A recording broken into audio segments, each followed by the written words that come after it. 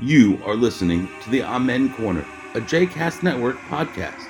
For more information about other JCast Network podcasts and blogs, please visit jcastnetwork.org. For more information about the Amen Corner, please follow them on Twitter, Facebook, and all your other favorite social media. Welcome to Season 7, Episode 31 of the Amen Corner. He's Stephen Cook. And he's Brad Rothschild. Episode 31. And I got the number right. Awesome. Awesome. There's a lot of pressure on me. There is a lot of pressure. We have a very special episode today. But before we get into anything, I think we would be remiss if we didn't mention that something monumental happened yesterday, Stephen. Big. As we're speaking, yeah. Donald Trump has been charged with 7 crimes. He's going to have to... He has to surrender to authorities on Tuesday in Miami. Nice. This thing is huge. It's a big deal. I think so. It's a big deal. I just want to know when all the MAGA crazies start going crazy with their firearms. They've already gone crazy. No, I know, but like stepping up their war on the rest of us. Yeah, that's just a matter of time, really. Maybe if he actually does go to jail. I don't feel like we're not, we're neither one of us are grand predictors here, but we kind of you'd have to. We're be always blind. ahead of the curve. Yes, in but 3 weeks. You would have to be blind not to have seen this coming. Exactly. Like in 2016, even. Exactly. You always knew that it would end up here because this is possibly the most corrupt human being on the planet. I mean, he's up there with those kind of crazy international kleptocrats. I mean, he's an like arch criminal. Zine al-Abidine Ben Ali level of corrupt craziness. He can't speak without lying. He can't act without criming. Like he's a criminal, an arch criminal. Also, what was that old TV show with the song? Don't do the crime if you can't do the time. Don't do it. What was that? I don't know. Columbo? Oh, could be. Or no, it was the other one. Anyway, whatever. I didn't really watch that. Okay. This was shows like my dad watched. And I sat there when I was like 6 or 7. Anyway, didn't understand it. And then the other big thing this week was the fact that we couldn't breathe for a couple of days in New York City, which was surreal. And it felt apocalyptic out there. Both my mom and my mother-in-law asked if there were masks for Tulip. Which I thought was so cute. Just don't let the dog outside. Come on. She has to go out sometimes. Well, she's only been out for short periods of time, and she's like scratching at the door at this point. It was bizarre in New York City. It wasn't as bad in DC. I mean, we had very, very hazardous smoke. No, it was. But New York didn't turn orange. New York was crazy. Like you could see the air.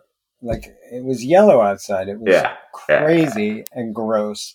And only the beginning, apparently. So we have a lot to look forward to this summer.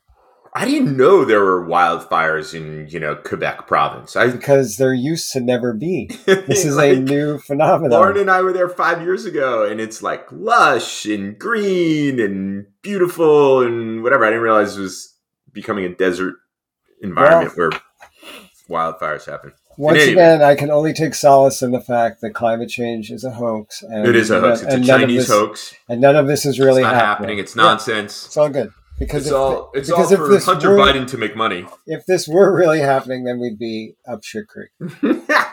Anyway. So we have a very special episode with a very special guest. I like this already. Let me introduce Professor Catherine Herrold from Syracuse University. A good friend of mine, the author of a wonderful book called Delta Democracy.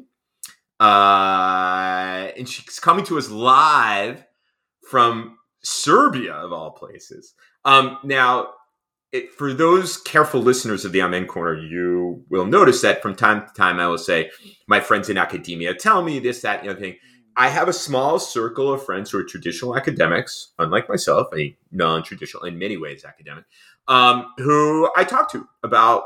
I like to keep, up to date on what's going on campus and so on and so forth. And Catherine is one of those interlocutors. So, given the fact that there has been a lot in the news about DEI and freedom of speech on campus. And Brad, we had that conversation about admissions a month or so ago. Hold on a second. Yeah, I just want to interrupt you. You said, given the fact that it's been in the news a lot, I feel like this is a subject that you, in particular, of the two of us, you're really more attuned to, and not only because you're a non-traditional academic or an academic of any kind, but for some reason you've kind of latched onto this as one of your things. I'll tell you why. Because there seems to be a lot among the columnists that I read about DEI, either again, like George Will, who I read, who've been reading for years. It seems like every other column he's writing about DEI Inc. or someone's writing in defense of DEI. I also am a subscriber of the Chronicle of Higher Education. And so there's constant discussion in the Chronicle. So this is something that is very... And of course, Maddie is going to be applying to college and exactly. so on and so forth. So all of these things are on my mind. This brings it to the top of your mind regularly. Right. And it was your idea to bring Catherine on to talk about this because this is something that, you lobbied hard for, that our listeners would be interested in hearing about this. And I'm in favor. I totally want to learn more. Also, with all of these states passing laws to outlaw DEI, Florida being the most important one, defund DEI and essentially outlaw it. Right. I think it's really important because there is a very significant part. First, many academics, students, and people believe that DEI is critical and important for us to have these conversations and have DEI programs at universities. But before we get into all this, let me set the stage. Okay. Professor Catherine Herrold from Syracuse University. She's currently on a Fulbright in Serbia. And just a little aside, I saw Catherine in March. We were both at the International Studies Association meeting in Montreal. And we went to Au Pied de Cochon, which is an Anthony Bourdain restaurant. Brad, we're both big fans of it. And I will say, let me set the stage. Catherine's what? 5 feet, 5'1", 4 feet? 4'11", 4'9", 4'11", 4'10". I mean, this is not, 5'4". And we went to Au Pied de Cochon, and I got it. She's 5'4". She's 5'4". She just housed these two giant pig's feet. It was amazing. Hold on, it's not just her height though. Like I'm looking at you, and she's big. She's diminutive. Yeah, right. Exactly. And she's like, "Oh, we're having the pig's feet." She doesn't look like somebody we're having the pig's feet. She doesn't look like somebody who could take down an entire pig. We sat at this restaurant for like 4 hours eating and drinking. It was amazing. It was so funny. I ate most of the poutine, and she ate most of the pig's feet. And then we shared this like insane pecan pie with maple sugar. It was great. Brad, this is maybe you don't want to have the pig's feet when you go, but this is a restaurant that is worth traveling to. I believe it. I'm not a swine eater, but I respect those who enjoy the pig's feet. Anyway, so that just to give people some color on this, that quite the introduction there. It was quite the introduction. So, Catherine, welcome to the Amen Corner. Well, thank you, Stephen. I do need to point out that you're exaggerating a little bit. Stephen, exaggerating? On the Amen Corner? There was only one pig's foot. Granted, it was so big. It was a pig's leg, but nonetheless, it was just one. We did stay for close to 4 hours. I am a pig eater, unlike Brad, but how big was it? I'm not that familiar with pig anatomy. It was really big. We're talking like... Catherine sent a photo to us over email, which is, I think, a photo I took. It was really an impressive piece of animal in any event. Which is really why Stephen invited you on the podcast. Well, I have another claim to fame on this podcast. Do it. That is that I am one of, and I'm sure just one of, the loyal listeners who voiced some concerns when the episode numbers disappeared briefly.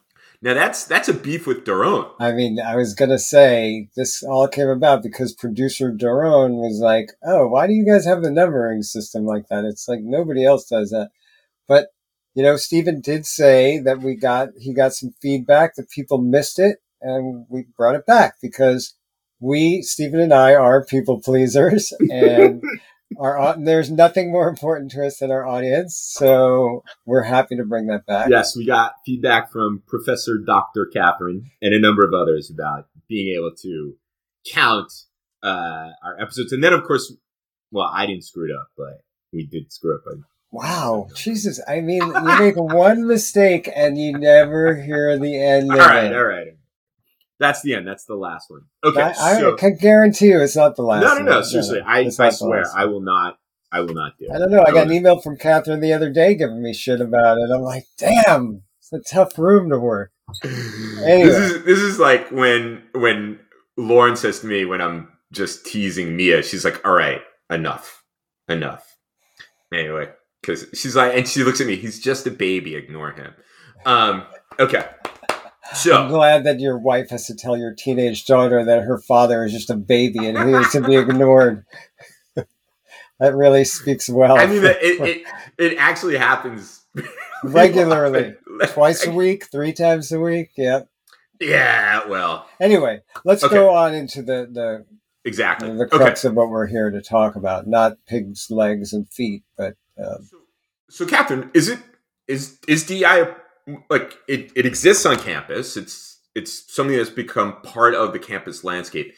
Is it as much of a problem as someone like George Will? I mean, Fox News has made this one of the, evils, and Ron DeSantis calls it, is referring in part to DEI when he talks about the woke mind virus. They call it, the right wing calls it division, exclusion, and indoctrination.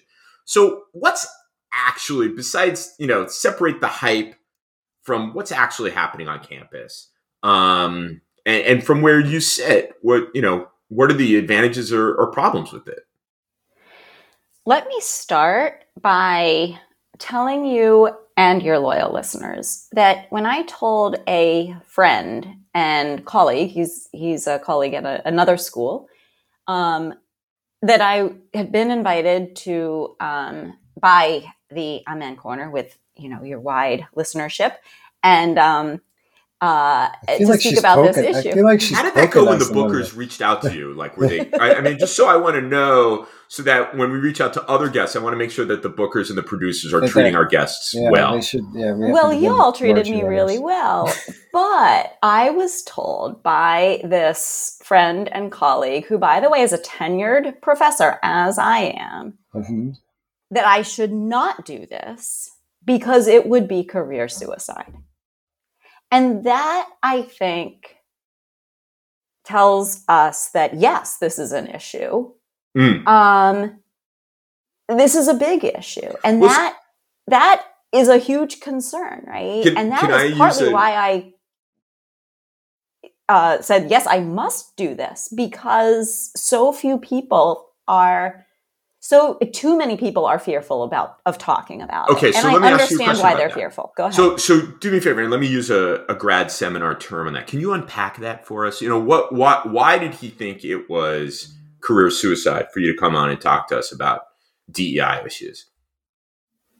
Probably because the moment that anyone has I'm going to use the word critical. Mm-hmm. And by that, I mean like thoughtful, not just laudatory, not just lip service conversation about this. It becomes dangerous. Right. So what you're saying is it is a problem on campus. That's exactly what I'm saying. I think it's created a culture of fear, which it shouldn't. I mean, let me just step back and say I think it's created a few problems. One of self-censorship, one of censoring others, and one of creating a bit of an echo chamber. And I think that all together, this has created cultures of fear, and it's also made DEI more lip service and political correctness than a serious grappling with the issues, right? That's a good point. And what I think we need, I'm so in favor of a serious grappling with issues around diversity, equity, and inclusion. We need to have those conversations, right? And we need to have difficult conversations around them. I've heard a lot of people say that it's interesting that they are fully supportive of diversity and inclusion, like they can totally get behind that. And these are people from all walks, lawyers, business people, and so on and so forth. They do have a problem with equity and how they perceive what equity means, because it's not equality, it's equity. And it's interesting that you talk about it. It's created this.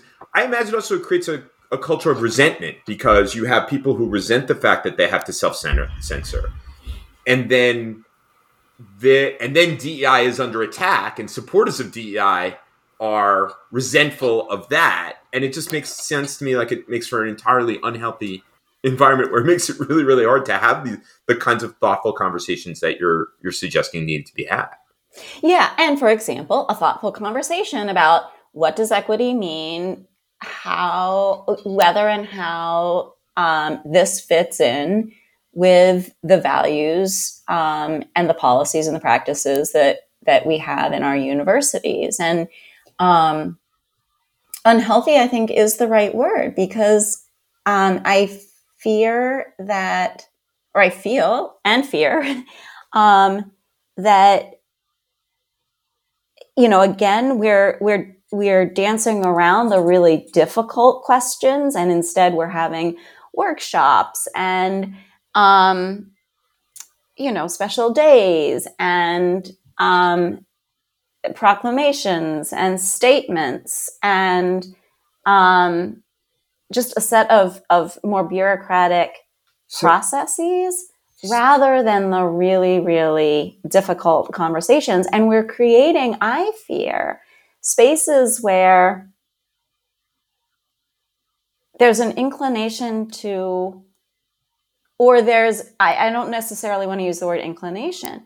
There's a pressure to create a protected space rather than a space that challenges all of us, not just the students, but that is a challenging space.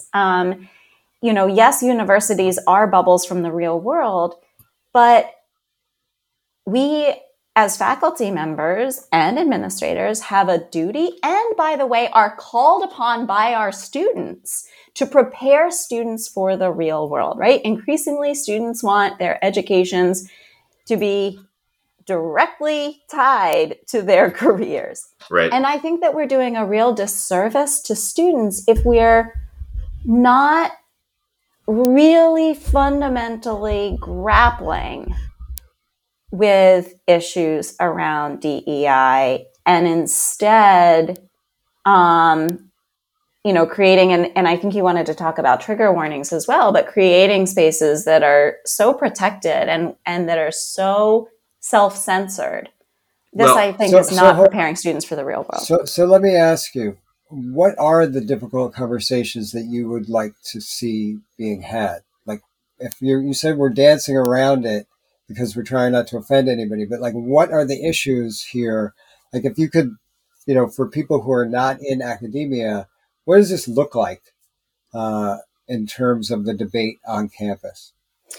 Well, so for one, what does equity mean? Again, that could be one conversation. And I think, honestly, I think the right person to ask about this is probably and every school has one now, a DEI officer, right? Yeah, but I think they're the ones. But let me just give you an example of what I'm seeing, for example. So I have seen students say in a class, you know what, I applaud them. They were very brave to say, I don't know the rules of political correctness. I don't know what will offend others, but I want to be respectful. So, and I want to learn. So, if I say something offensive, please tell me, and I'll learn, and I won't say those things anymore. And, and this to me, standing in the front of a room, like, this is great, right? Here are students who are saying, I don't know all the answers.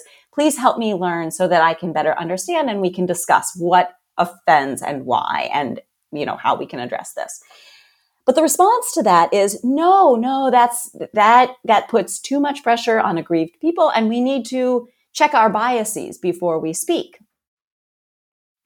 So we can't expect each other to, we can't expect other classmates to call us out. We just have to always be careful before we speak. And yeah, I mean, I think we should all strive to say, or to not say things that others are going to find offensive. But at the same time, this to me then shuts down any conversation, and again creates that culture of fear and creates that self-censorship. So what you're saying is it's basically impossible to have those conversations because there's an expectation among DEI officers or DEI advocates that people say certain things. Otherwise, they are beyond the pale, and people have internalized that. They say, I might say something that's going to make me beyond the pale, and I don't want to confront that, and and the costs of it are actually high. Because even though there might be people who agree with me publicly, they're going to have to side with those folks. So in a sense, you're saying that part of the problem with DEI is that it has created this culture where you actually can't. It doesn't. You're almost forced to have these performative things like proclamations and days without actually having the conversations about what equity actually means. Because you get 12 people in a room and everybody says, well, equity means X, and that's the right answer. And this is anecdotal, or this is hearsay, I guess I should say. But I have heard from other faculty that conservative students have confided in them that, for example, if they have, a special class on, that's DEI focused or whatever, they know exactly what to say or what to write in, for example, an essay. And even if they don't agree with it, they write it and they get the A. And again, this to me is closing opportunities for when this sort of self-censorship is happening. This is closing what could be a real opportunity to have a conversation. Yeah. That's my concern. So now there seems to be some pushback. Cornell University recently rolled out a policy that says that professors don't have to have trigger warnings in syllabi. University of Chicago has a famous free speech policy. Stanford University Law School's dean wrote a very long letter to her students and faculty about the value of free speech and the importance of upholding free speech. Do you think that this is going to become more widespread? That Cornell, people holding up Chicago, the Stanford letter, these are things that are going to sort of break the dam, and there's going to be more honest conversations about these kinds of things? Well, I learned, Stephen Cook, from a very wise mentor not to make predictions about things. Okay. Fair point. But let me reflect on what I've observed so far. And my observation is that faculty are frustrated. Not all, okay? I don't want to, obviously I'm not speaking for everyone here. But my observation is that many faculty are fearful and frustrated. Administrators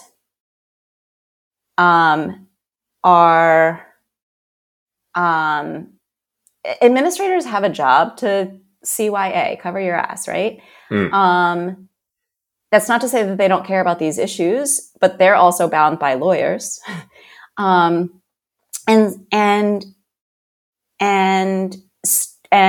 I think there's a trend of students to be ever more demanding and critical of faculty when faculty slip or mess up in their view, right? I think ultimately, I do think that faculty, administrators, students, not all, but, most do really care deeply about values of diversity, equity, and inclusion, and related values, but have very, very different ways have very different interests, meaning administrators need to avoid lawsuits, faculty need to earn tenure, students are very concerned, wonderfully, about social justice, anti-racism. But there's been this rapid and very forceful response by administrators, pushed down through faculty, in response to students and response to just social pressures. And now, we are seeing what someone has referred to as the Stanford effect, which is to say, okay, it's gone a little too far and we need to step back and grapple. So whether that will happen, I don't know, but it seems to be trending that way now. Let me ask you a question. And Stephen earlier mentioned some of the backlash with, in places like Florida with people like Ron DeSantis. And, to me, it feels like, and I'm sure, all of us here are familiar with some of the attempts to ban books around the country. And these feel like two sides of the same coin in a lot of ways to me, because essentially, if one person feels uncomfortable or feels somehow insulted or demeaned, then that can shut down the entire debate. Just like if in Florida, one parent can decide that this book is offensive to me and my family, and then they will remove those books from the library shelves. So how much of this is really almost a tyranny of the minority? Well, that was my next question, which was, where's it coming from? Who exactly are administrators and faculty afraid of?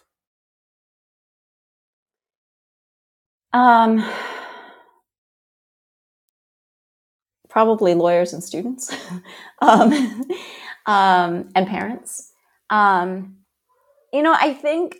I think it's coming from everywhere, right? I think, again, parents. That's interesting.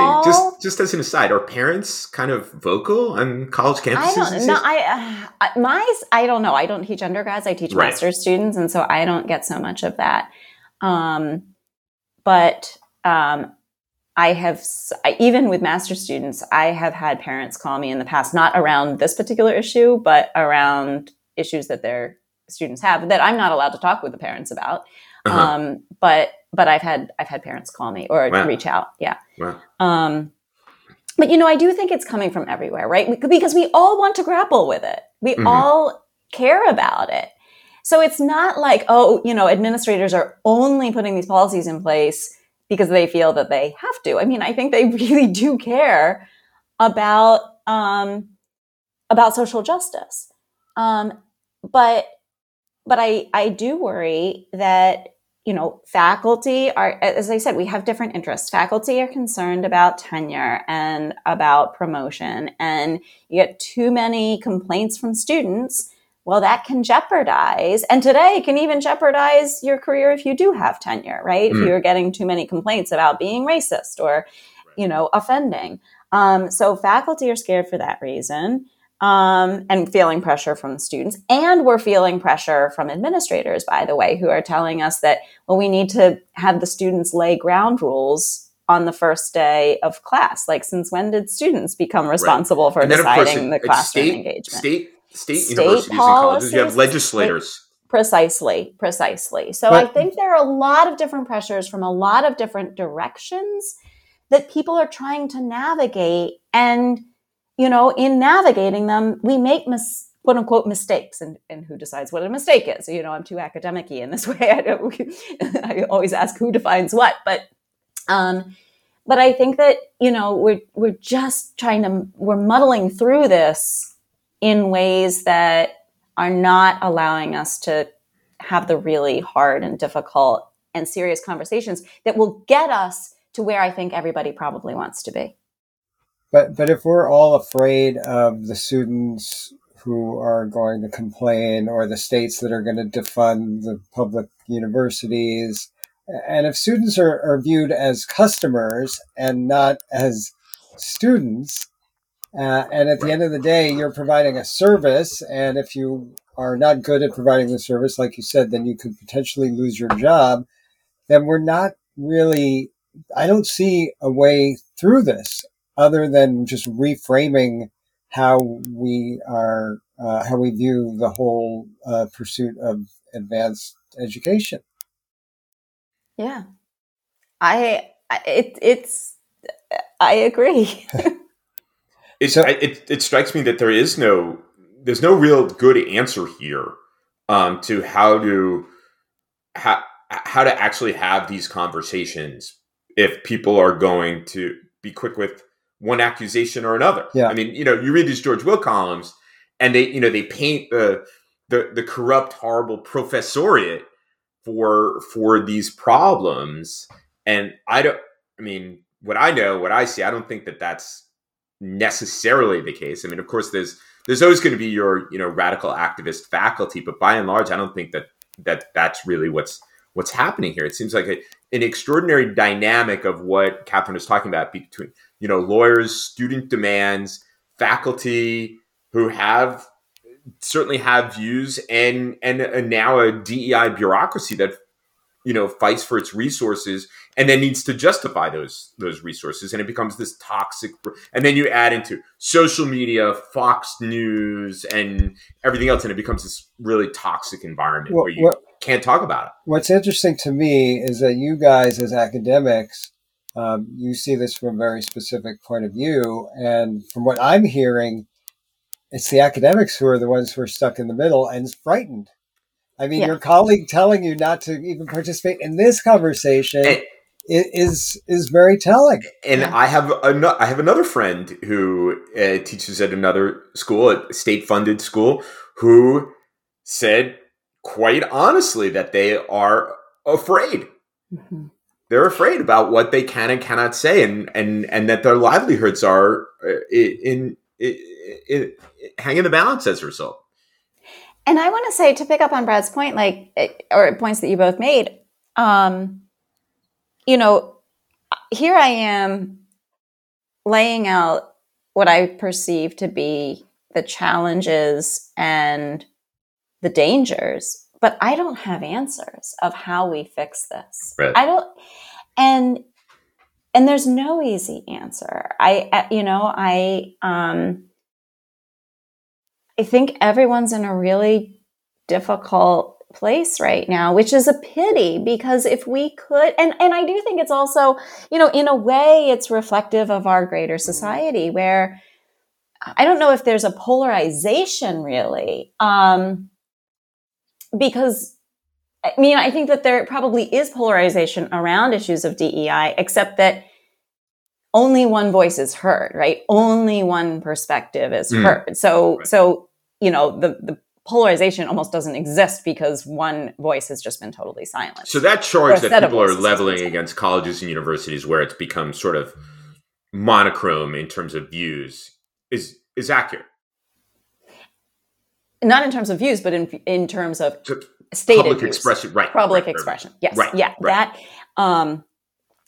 So where was I going with this? So anyway, but how do we start to have the conversations across differences where we can speak freely and not fear that something we're going to say is going to be the wrong thing? And let me tell you, you could probably hear me pausing and speaking rather slowly because I am choosing my words very carefully. Right. And because I'm still grappling with this, right? And I want to stress that. I do not have answers to this. I am still trying to figure it all out in my own head. And the reason I came on this podcast is because I think we need to have more conversations where we realize that, okay, we don't know the answers. Which is great. But would a good starting point be the widespread adoption of the University of Chicago's free speech policies? Or for universities to embark on writing their own free speech policies. I would certainly be in favor of that.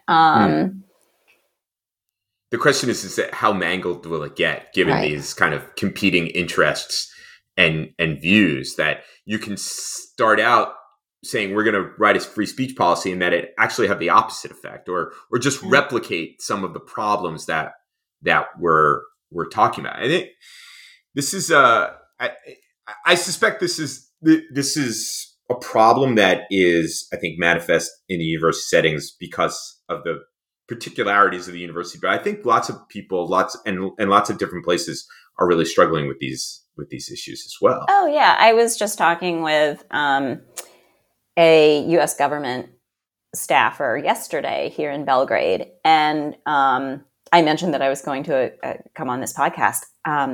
Even though, yes, I was a little fearful. I, as I told Brad, I think this is the coolest thing ever that I'm a guest on the MN Corner.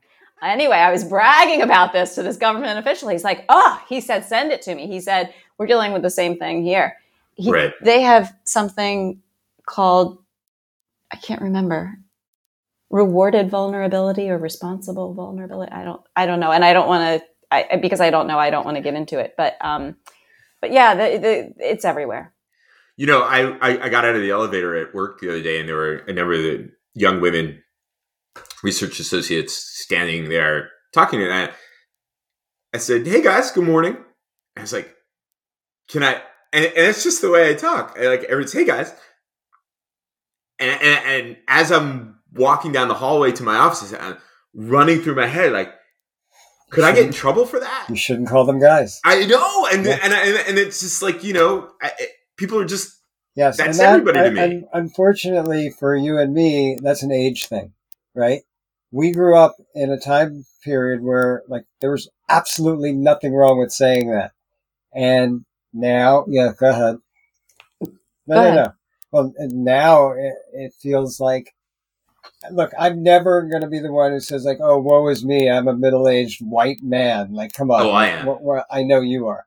But that, because my back hurts. Okay, but we're never, I don't feel like we're the aggrieved party in many situations. Oh, I feel put upon. You are definitely put upon. However, it does make you feel slightly irrelevant when you have this worldview that was developed 40 some odd years ago, that things that were okay then are no longer okay. And the only way, and I was talking about this with someone yesterday, what can we do about that?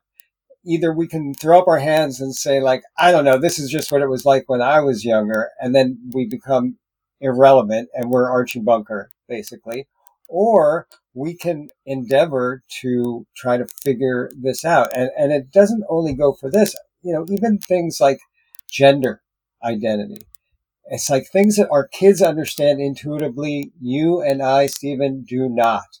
And we have to learn it and we have to be taught it, but we have to be willing to have an open mind about it. So I have been trying that whole guys thing. I've been trying to train myself to say, hey people.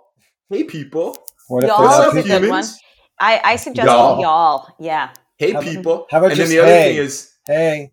And then so Can I just add to this though? And the generational issue, that I see it more and more as an issue between faculty and students, right? Yeah. Faculty say things that were perfectly fine when we were coming of age.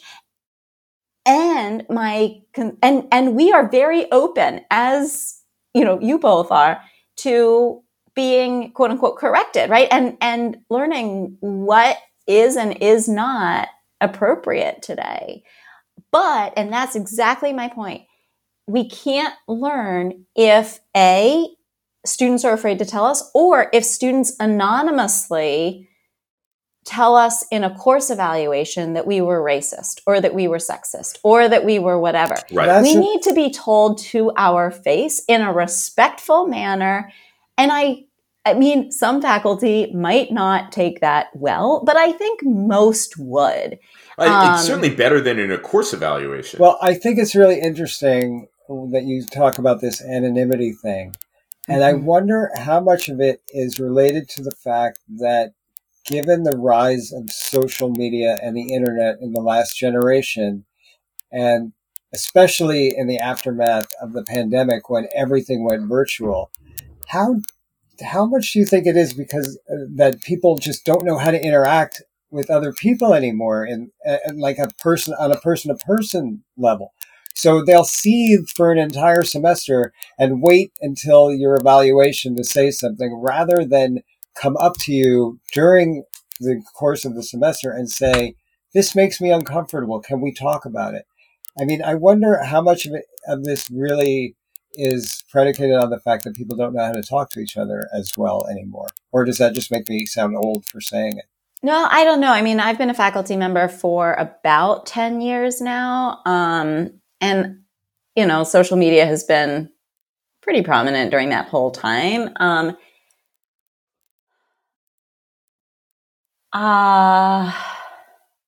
I don't know. I mean, I do think that there has long been a culture of, students not going directly to a professor to express concern with the faculty member themselves, or even with the class necessarily, and then it comes out in a course evaluation. I've witnessed that from day one.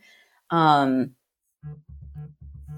I don't know. How much of that do you think could be mitigated by you standing in the front of the classroom in the beginning of the semester and saying, if you have issues, I would like to hear about them when they arise rather than at the end of the semester?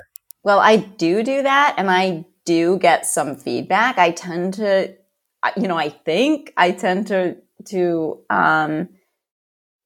develop relatively relationships with my students where they do feel that they know that they can come to me and that I will welcome feedback. But even so, I still get surprises in the course evaluations. Yeah. And I think the course evaluations actually are particularly brutal for women. Why do you say Research suggests that. Yeah. And minorities. True? I mean, I've gotten some choice. Well, those times that I've taught, I've gotten some choice comments as well. But I think it's rougher for women and minorities, to be honest with you. In any event, this has been, I think, an extraordinary conversation. It's a cliche, but we really have just scratched the surface. Yeah, of this. I feel like this we could go on and on and on. Like I still don't even know forever. But Catherine has a crazy Friday night set up in Belgrade. And actually, I have to go to bed early because I'm swimming in the Serbian National Masters Swimming Championships. Right. Tomorrow. Wow. I checked the TV listing. It's going to be on ESPN 8, the Ocho. Wait, can you tell us a little bit more about this swimming competition that you're participating in? Well, sure. It's the National Championships for Serbian Master Swimming. Now, Master Swimming is a global phenomenon. It's adult swimming. And, it's about fitness and fun and friendships. And we have a great time. But I think Catherine's making light of this. I mean, this is extremely obviously this is a real thing. The morning after mowing this giant pig's foot, we were on a panel the next day together. She was in the pool. I was like, I walked in, I saw her. I was like, oh my God, my stomach. I was up burping all night. She's like, oh, I swam laps. I was like, what? You got up early and swam laps? I can barely move. I almost sank to the bottom of the pool after that pig's foot. And the pecan pie. What are you swimming? Like what? Everything except the 50 meters. So there's 100 meters, 200 meters, and 400 meters of freestyle, and 100 and 200 of every other stroke, and the medley. So I'm doing all of that. Wow. Really? Wow. I'm not fast. Impressive. I just have fun. It's a big deal. That is a big deal. But it's fun. It's a big deal to me because I get to spend time not doing it. Right, exactly. Yeah. It's better than lying in bed after I do it. It's better than not doing it. No, that's great. And you do this when you're up at school too? When you're not off in the rest of the world? The Barnes Center, where the swimming pool is steps from my office every day. Wow. That's awesome. That's inspirational. Now maybe you'll get off your ass, Stephen. I'm going to go have some Oreos after this. I'm getting kind of hungry. Today was actually an off day for me. Anyway. All right. Okay. Catherine, thank you so much for taking the time. It's wonderful to see you and hear your views on this. I think this has been a highlight episode of season 7. If not, thank you so much for having me. And, as I said, I'm still grappling with these issues myself. I don't have any answers, but, maybe this gives listeners an insight into, what some of the challenges are around these issues, or what I perceive to be some of the challenges around these issues on campus. When are you back on campus? September. So maybe in the fall, once you've had a chance to get your sea legs under you, we can have you back so you can report as to what you've seen since your return. Yeah, but you forget, Brad, I will have been fired by then because this is career suicide. Fair point. Well, then you could just become a permanent part of the Corner staff. Or you could just take over Steven's role on the Amen Corner. Steven will be... I will see, adapt or die, and I think the podcast needs to, No, I think Steven is going to be called upon to take over at CNN. And I'm going to need a new partner for the Amen Corner, so... I won't be putting my office on the 22nd floor. That's a good idea. Yeah, you better sit with the rest of the staff, Steven. Exactly. Okay. All right. That's a wrap. Thanks, everybody. See ya. Thank you. See ya.